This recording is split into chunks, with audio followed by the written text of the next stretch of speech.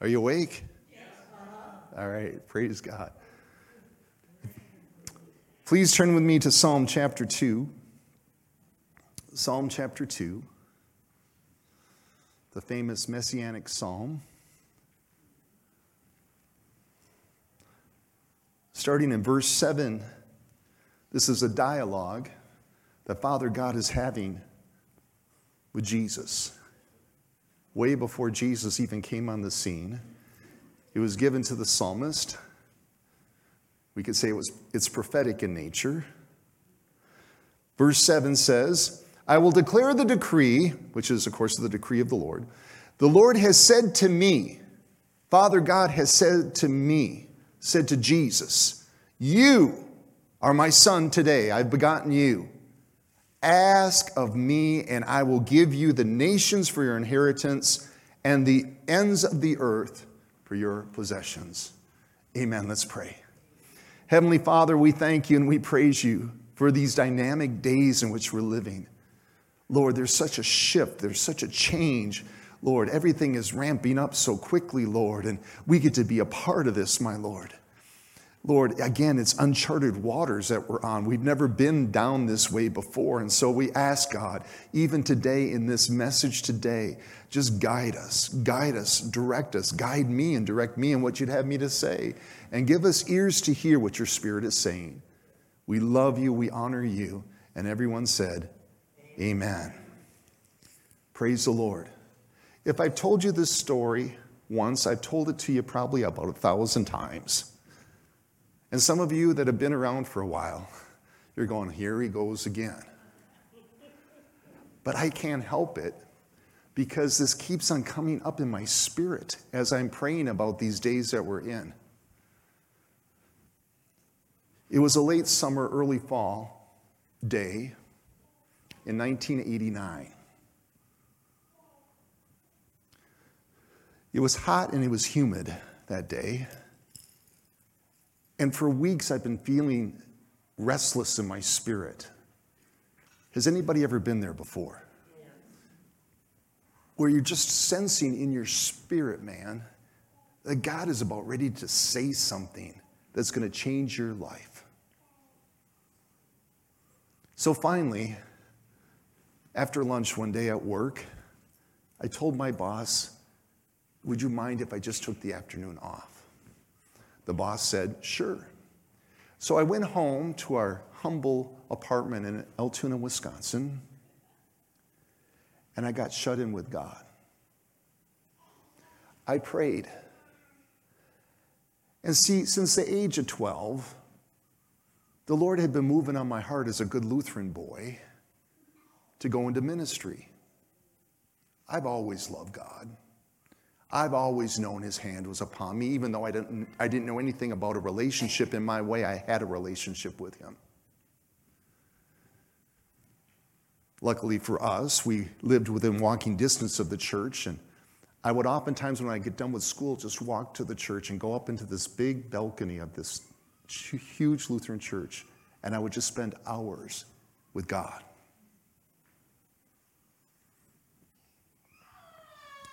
So that at age 12, I felt like he was calling me to ministry, but I didn't want to be a preacher. Has God ever called you to do something and you just didn't want to do it? Or do something and you just didn't want to do it? How does that work? After a while, you can't kick against the goads anymore. And you finally have to say, Uncle, I give, right? And so on that day I did, and I said, God, forgive me. I'd already gone to college. I got a 4-year degree from UW-Stoughton in hospitality management. I had a business minor. I was ready to make it big in the hotel business. I thought, you know what? I remember driving to UW-Stoughton, that 30-mile commute that I had every day because I lived at home with my parents in Eau Claire. And every day that I got in my car, my little Chevette, I drove that so much, put so many miles on it, that thing was just limping by the time I got it to the dealership to trade up for another one when I finished school. But I remember, I just remember that. I didn't want to preach. One thing, I wasn't good in school. I could barely read and write when I went to college. Ask Teresa. When we first started meeting, my spelling was atrocious. How can I be a preacher? All I knew as preachers did is they preached. And I thought, how can I do that, Lord? No way. And on that day, I said, okay, God, I'll do whatever you want me to do. I'll go wherever you want me to go. Whatever you desire, I'll do. I'm done kicking against the goads. I'll do whatever you want. If you're going to be Lord, you're going to have to be Lord of everything. So I just give it to you. And then I prayed the most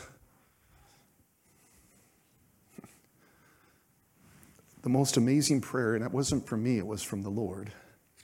And I said, Lord, send me to the darkest place of the world where your light can shine the brightest. But Lord, please don't send me to Africa. That's exactly what I prayed, because I thought Africa, forgive me, Isaac, Africa's a great place. It's a wonderful place. But at that time, what I knew of Africa wasn't too impressive. I didn't want to serve there. So I said, Lord, just send me wherever you want. I'll do whatever you desire. Send me to the darkest place of the world where your light can shine the brightest. Within 8 months, Teresa and I, at that point, 5 years newlywed, we crammed everything into the smallest U-Haul we could get because it's the only thing we could afford.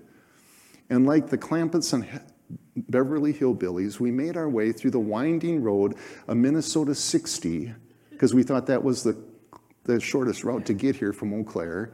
Winding through that road, we made it to Rochester, Minnesota. The last thing I had on my mind, even though I said that prayer 8 months earlier, was to fulfill ministry. I thought it was for my dream job because I got a job at the Kaler Hotel and I thought I had arrived.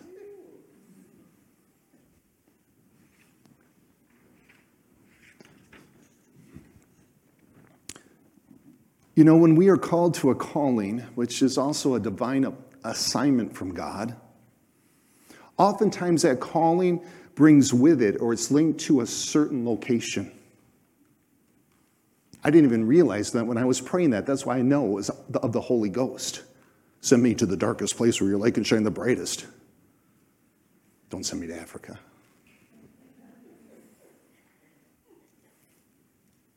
Oftentimes, it's linked to that certain place of jurisdiction where God would have you fulfill out that calling. Adam's call, his divine assignment, was to tend and to keep.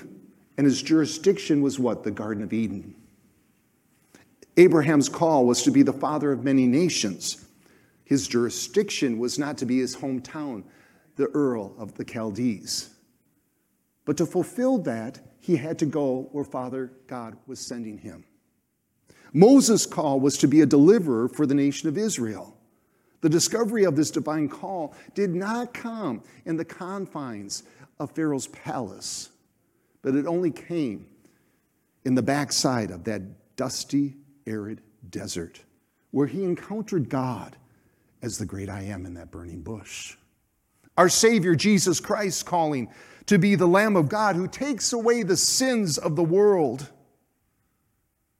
Yet his earthly ministry when he was here was only to the lost house of the children of Israel. Now let's fast forward 30 years to today. 30 years later, I can tell you, God has been good. He has preserved us these 30 years that this ministry has been in existence. We have seen God save people. We have seen God heal people. We have seen God deliver people. We have seen God be faithful and true. And our desire under Pastor Dan and now under myself is we want to have a ministry where the voice of the Lord Jesus Christ, his voice can be heard. Amen. Not our voice, but his voice. Amen. We want a ministry where his face can be seen, where his presence can be seen, where people can have an encounter with him. Because let me tell you something, he's the only one that can change us. He's the only one that can transform us. We got to get out of the way so he can have his way, you understand. And we want to have a ministry where his touch is felt. Listen, if we can't have a ministry where his voice is heard, where his face is seen and his touch is felt, then we don't have ministry at all. We just have a social club. That's right. We need the Lord. This greater Rochester area needs the Lord. And Jesus Christ is his name. It isn't River of Glory, and it certainly isn't Pastor Pete or Pastor Dan. It's Jesus Christ and him glorified. It's Jesus Christ that we lift up. It's Jesus Christ that will come and save and heal and deliver it. And he is the one that's done it all. And just as Jesus began his earthly ministry, on his 30th year of age, I truly believe the ministry assignment God has placed on this house is just beginning. I sense strongly in my spirit that we are on the cusp of a divine kairos. It's quickly approaching. I feel it so much. I have to share it with you. I cannot hold it back. What does kairos mean? In the Greek, it translates three things. Number one, it speaks of the right time. Number two, it speaks of the appointed season. And number three, it speaks of the opportune moment. The right time, the appointed season, the opportune moment. Apostle Dwayne Swilly, when he was here in September, on September 11th, 2021, said this: God can do one event, one decision, and everything changes. This is by definition a kairos moment. He went on to say, this divine appointment, I thank you, God, that they begin to think territory. He was speaking of you and me. We were beginning to think territory as a church. They begin to see God, see like God sees in the name of Jesus. He went on to say, you are not caught up in the, he said, don't get caught up in the how, but just know who you are. Do we know who we are? Well, yeah. Well, I'm Peter Barbie, and I live in Rochester, Minnesota. No. That might be partly true, but I'm a joint heir with Jesus Christ. Amen. And my citizenship is in heaven. And I don't live by the flesh alone, but I live in the faith of Jesus Christ, the Son of God, the one who loved me and gave himself for me. Amen. Come on, believer. We got to realize that we've been crucified with Christ, and our identity isn't the big thing anymore, but it's his identity in us. Now that is the thing that matters. And so this Kairos moment, he says, you need to know who you are. Don't get caught up in the how. How many of us get caught up in the how? How is God going to do this? How is it going to happen? What do I need to do? Come on, we all get caught up in the how, don't we? But he says, just know who you are. He went on to say that the Lord is taking this territory. Somebody should shout hallelujah. Oh, hallelujah. I said, God is taking this territory, church. He is taking it, and he's making a spectacle of you and me.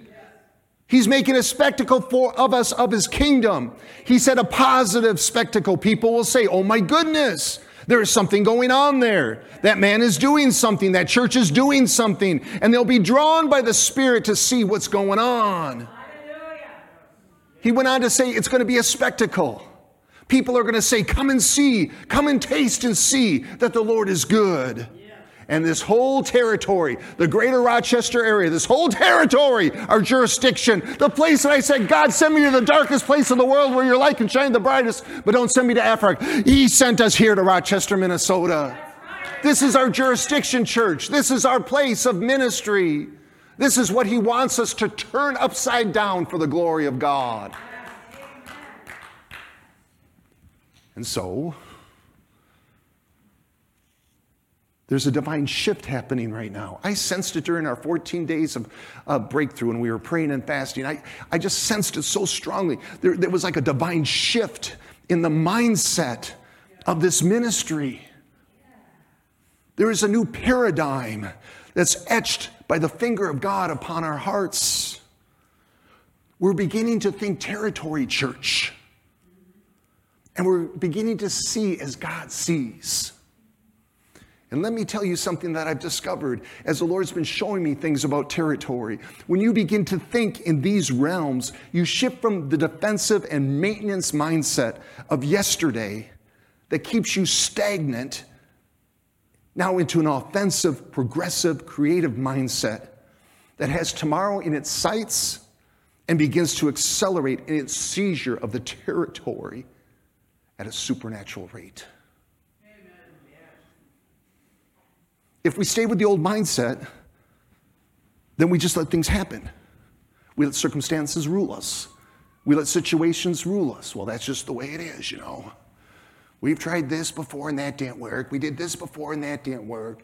Oh, nothing's going to work. And then before long, when we don't see things happening, it says in Galatians, Paul says we start biting each other. We start biting each other because we have too much time on our hands. And we start attacking one another and saying, well, it's because of Joseph. It's his fault, you know. If he wasn't such a seer and saying all these prophetic things that the Lord's showing him all the time, we wouldn't have any problems. Oh, no. It's really Gil's fault because you know what? He's out there beating the bushes and he's standing up for the things of righteousness. No, it's Gil's fault. No, it's Meddy's fault because she's too vocal. Do you hear her when she starts singing? Sometimes that she's just too vocal. She needs to just calm down and be quiet. Or it's Marilyn. Her mouth is always going. That Marilyn, I'm telling you. Or it's Brenda. Don't get her up in front of a microphone to testify because we know we're going to be here all day. And we love you, Brenda. But can you see how these things happen? We start biting each other and accusing each other and criticizing each other. The devil gets in. He gets his foot in. Why? Because we're not taking territory. We're too busy being on the defensive and allowing the devil just to do whatever he wants. But let me tell you something, church. That day has changed. Those of you that follow sports, you know, when you're on the defensive, whoever has the momentum is on the offensive. And they control the tempo of the game. We are not going to let the devil control the tempo of what God has called us to do in ministry. No, we're not. Look at your neighbor and say, we're not going to do that. That's the old mindset. You know, church should be the highlight of the week. We should be so excited to come to the house of the Lord. We can't wait. We have a hard time falling asleep at night because we're thinking about what God's going to do the next day. How many have that excitement? Be honest with me. How many have that excitement? Couple hands. Oh, yeah. Pastor Pete's going to preach the same old thing again. Nothing's going to happen. The music group is going to do their same old thing again. You know, we're going to take communion again.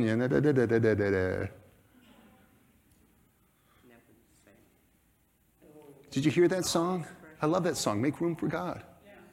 Break down the walls of all of our traditions. Break down the walls of all of our religion. Your way is better, God. Your way is better. And that's why I say we are traveling on uncharted waters. We are not going to stay in that old wineskin again because God has put new wine in us. And He's expecting us to go into this new wineskin and allow Him to shape us and form us and take us to where He wants to take us because He's placed us in this jurisdiction, the greater Rochester area, not to sit here and let the devil have a heyday, but we are to be on the offensive and go after it with everything that's within us. Oh, that's Pastor Pete. He's just getting emotional again.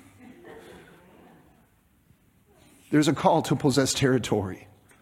Possessing territory begins and is maintained on our knees. In Ephesians 3:20, one of my favorite verses, now to Him, he's speaking of God Elohim, God the Father, God the Son, God the Holy Spirit, the Trinity, the three in one. Now unto Him who is able to do exceedingly abundantly above all that we ask or think, it's according to the power that works in us. God is able to do exceedingly abundantly above anything that we can think or imagine, it says in the Amplified. And it's according, there's a conditional, to the power of God that is working inside of us. Bill Hammer, in his book, The Technique of Spiritual Warfare, says this, quote, "The church holds the balance of power in world affairs. Even now, in this present throbbing moment, by means of her prayer power and the extent to which she uses it, the praying church is actually deciding the course of human events." Gil, we can't complain about what the church has allowed. If we would have been on our knees praying like we should have been doing years ago, we wouldn't be in this predicament we are today. That's right. We have the power of Almighty God inside of us. It's got to be released. It happens when we're on our knees before God in humility, crying out to Him with everything that's within us. Well, I just can't get into prayer. Well, then keep on being on the defensive and don't see anything happen in your life. Because that's exactly what you're going to get. It's nothing. I don't know about you, but I like to win. I'd really rather win than lose. Most of my life, I've lost. I want to start winning. I want to start winning. How about you? I want to start winning for Jesus Christ. Because He's made us winners. He's made us champions in Christ. Hallelujah. So prayer is the key. And in these next few weeks, as the Lord has me present this series, by the way, the name of this series is Possessing Territory, Expanding the Kingdom. I'm going to be spending a lot on intercession. What is prophetic intercession? What does it mean to be on our knees? What does travailing mean? What does it mean to pray through? What does it mean to contend? It's not going to be for the faint of heart, and some of you are probably saying, ooh. Normally, most pastors would probably reserve this just for their prayers. But I want all of us to become prayers. I want all of us to become prayers. And so that's the mindset that's going to take and shift us from being on the defensive to being on the offensive. But you got prayer on Saturday morning at 8 o'clock, or 8:30, that's the only time I can sleep in. Yes, I know. My flesh doesn't like it either, but I still get out of bed because I know I'm going to have an appointment with God. There are questions regarding being on the offensive stance against the enemy. Some people would say, are we supposed to take an offensive stance against the enemy? Some say, should we just wait until he actually finds us and we find ourselves in a place of crisis that we should contend with him? Does the New Testament have anything to say about warring against principalities and powers? What are territorial spirits? Did Jesus ever war against these high-level spiritual powers of wickedness? Do we have biblical backing to make a case for spiritual warfare and actually tearing down the walls of the enemy? If so, who should participate? How do we go about doing it in a safe, balanced way? These are all valid questions that I trust we're going to be able to unpack in the weeks ahead. But I have to ask you, especially my prayers here in this church, you need to cover me and Teresa and our family in prayer. Because whenever a preacher starts speaking on spiritual warfare, literally all hell breaks loose. Just this week, our little Dookie, our little male wiener dog, got really, really sick. We took him to the vet, and the vet said, oh, it might be congestive heart failure. We don't know. I said, I come against that in the name of Jesus. But it's things like this. Things start breaking down. There's financial attacks. Literally, all hell breaks loose. So please keep us in prayer. And keep the body in prayer, too. I know we're hitting a nerve. But we have to hit the nerve. Because that's what the Lord would have us do. Amen. Amen. Look at your neighbor and say, this is okay. The divine call from God is to claim our territory. There is a deep call right now from God to pray for our jurisdiction, to take back the territory that He's assigned us to take back first the greater Rochester area, then our county, then our state, then our nation, and then impact the world. Do you realize, church, we have the world coming to Rochester, Minnesota because of the Mayo Clinic? Yes. No wonder the devil hasn't wanted a strong witness in this area. for Jesus. The tagline in our Healing Rooms ministry, Sue, say it nice and loud so everybody can hear it.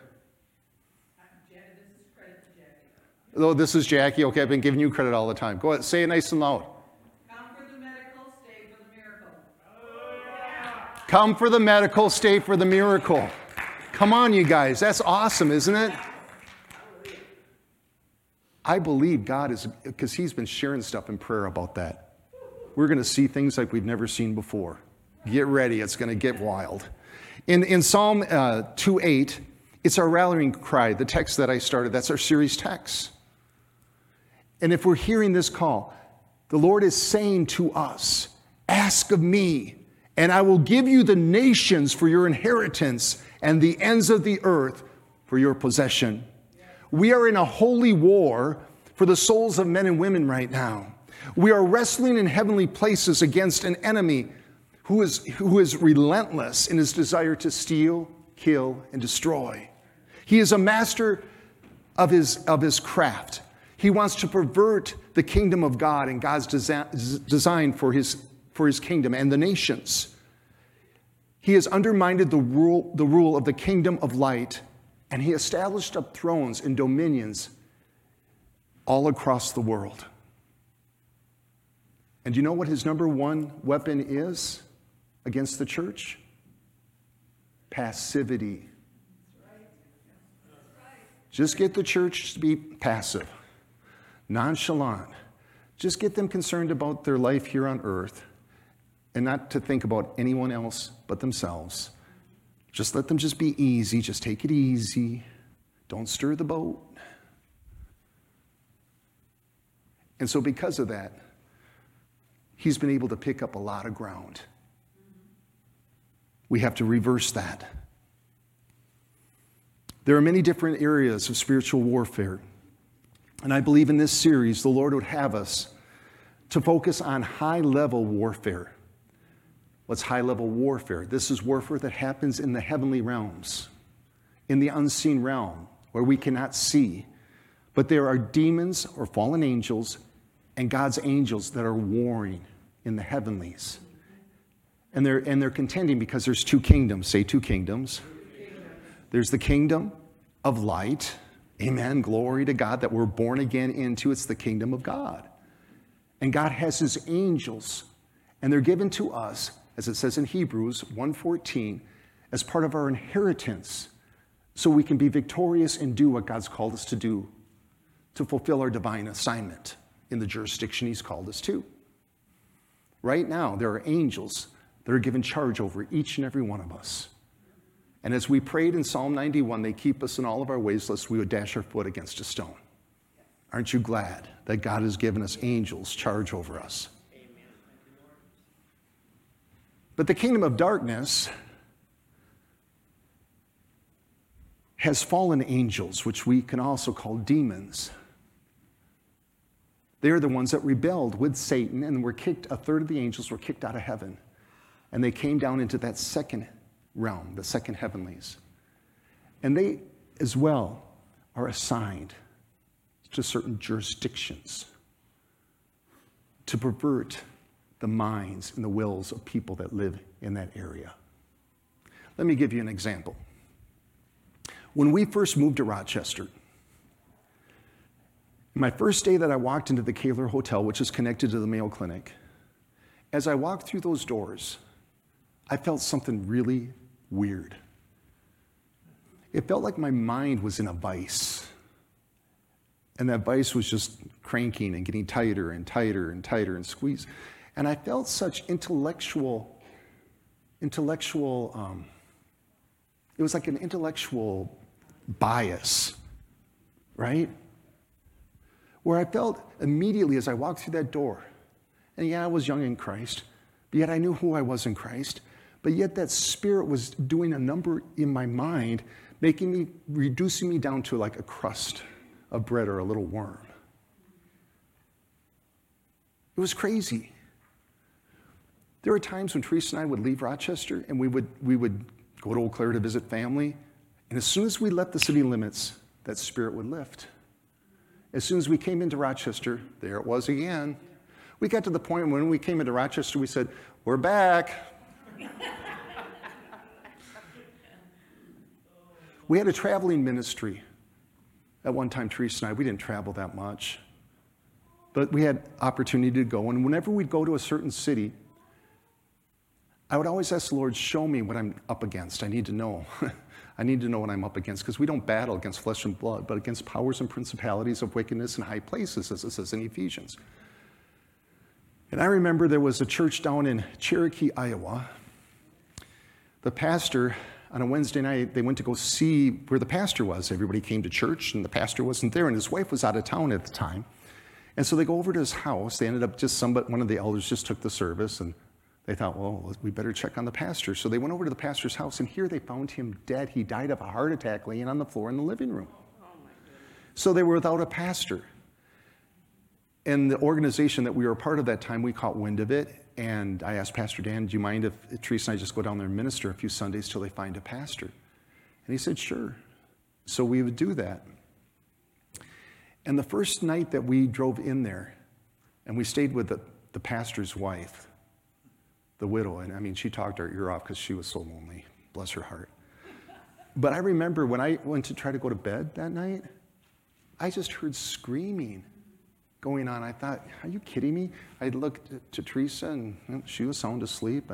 But I just felt such an eerie feeling around there.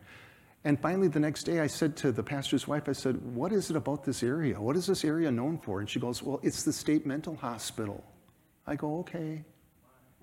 Now I know why that screaming and why that oppressive, depressive spirit was trying to get me.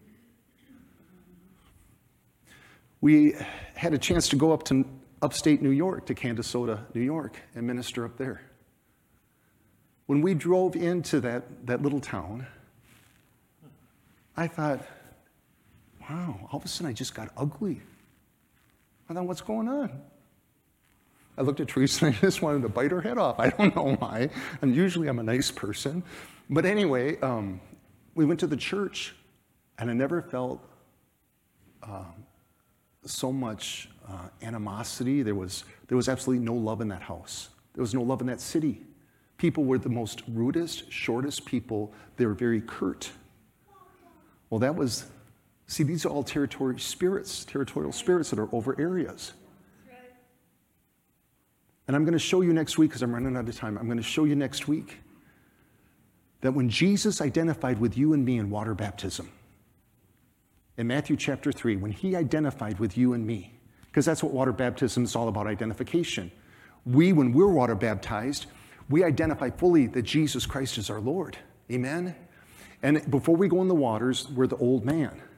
But when we go into the waters, the old man and all of the sin, the iniquity, the transgressions, everything that we were before Christ is left in that water. And then when we come up in the resurrection of Jesus Christ. So it's all about identification. Well, you remember Jesus came to John the Baptist in Matthew chapter 3, and he said, I need to be baptized. John looks at him, he goes, are you kidding me? You don't need to be baptized. You're the one who should be baptizing me. Jesus said, no, you don't understand. Permit it to be so, because all of righteousness needs to be fulfilled. What was Jesus talking about? Jesus had to identify with us 100%. He was 100% God with all of his God qualities. He went into that water and was baptized, and he came up in the form of man, you and I. What happens to Jesus immediately after that? He's led by the Spirit up to the mountain to be tempted for 40 days. Jesus' first thing that he did before he started earthly ministry in its full was to engage in spiritual warfare. And I'm going to talk about that next week. So, praise the Lord. Hallelujah. God's good, isn't he? Such a new mindset, I'm telling you. It's incredible. I want you to stand to your feet. Heavenly Father, we thank you and we praise you for today. We thank you, God, for the wonderful transforming work you're doing in each and every one of us, God. There's truly a reason that you've gathered us here, Lord. It's not by chance that we're assembled together as a unified body to do your will, to see your kingdom come and to see your will be done. Father, I lift up every one of these precious saints. I cover them in the blood of Jesus. I thank you that no weapon formed against any of us can prosper. I thank you, Lord, that everything that their hands touch this week will prosper, that you will bring openings and opportunities for them to share the goodness of you, God. And I give you glory that they are fruitful in everything that they do. In Jesus' name, amen. Hallelujah. Praise the Lord. You need, like, she's in the hospital. What's wrong? They don't know. She just went in last night. I was up there, and they don't know yet. They think it might be pneumonia or her heart. All right. Hallelujah. How many believe that God can heal her? Amen. How many know there's no distance in the spirits? We're in that hospital room with her. Well, Father, in the precious name of Jesus, we come as a united front, Lord, before your throne. We lift up our sister Marlene. We declare and we decree that by the stripes you bore upon your back, Jesus, Marlene is healed. We bind that spirit of infirmity that's trying to take her out. We need her. We thank you, God, for your resurrection life and power that's inside of her being. It's resurrecting every part of her, right down to every cell in her body. We thank you, God, that you are true to your word and you are watching over your word. Beloved, you wish above all things that Marlene would prosper and be in health, even as her soul prospers. We speak to her mind, will, and emotions, and we thank you, God, that you're lifting her up in this time, Lord. And we just thank you, God. Continue to have us in prayer. Bring her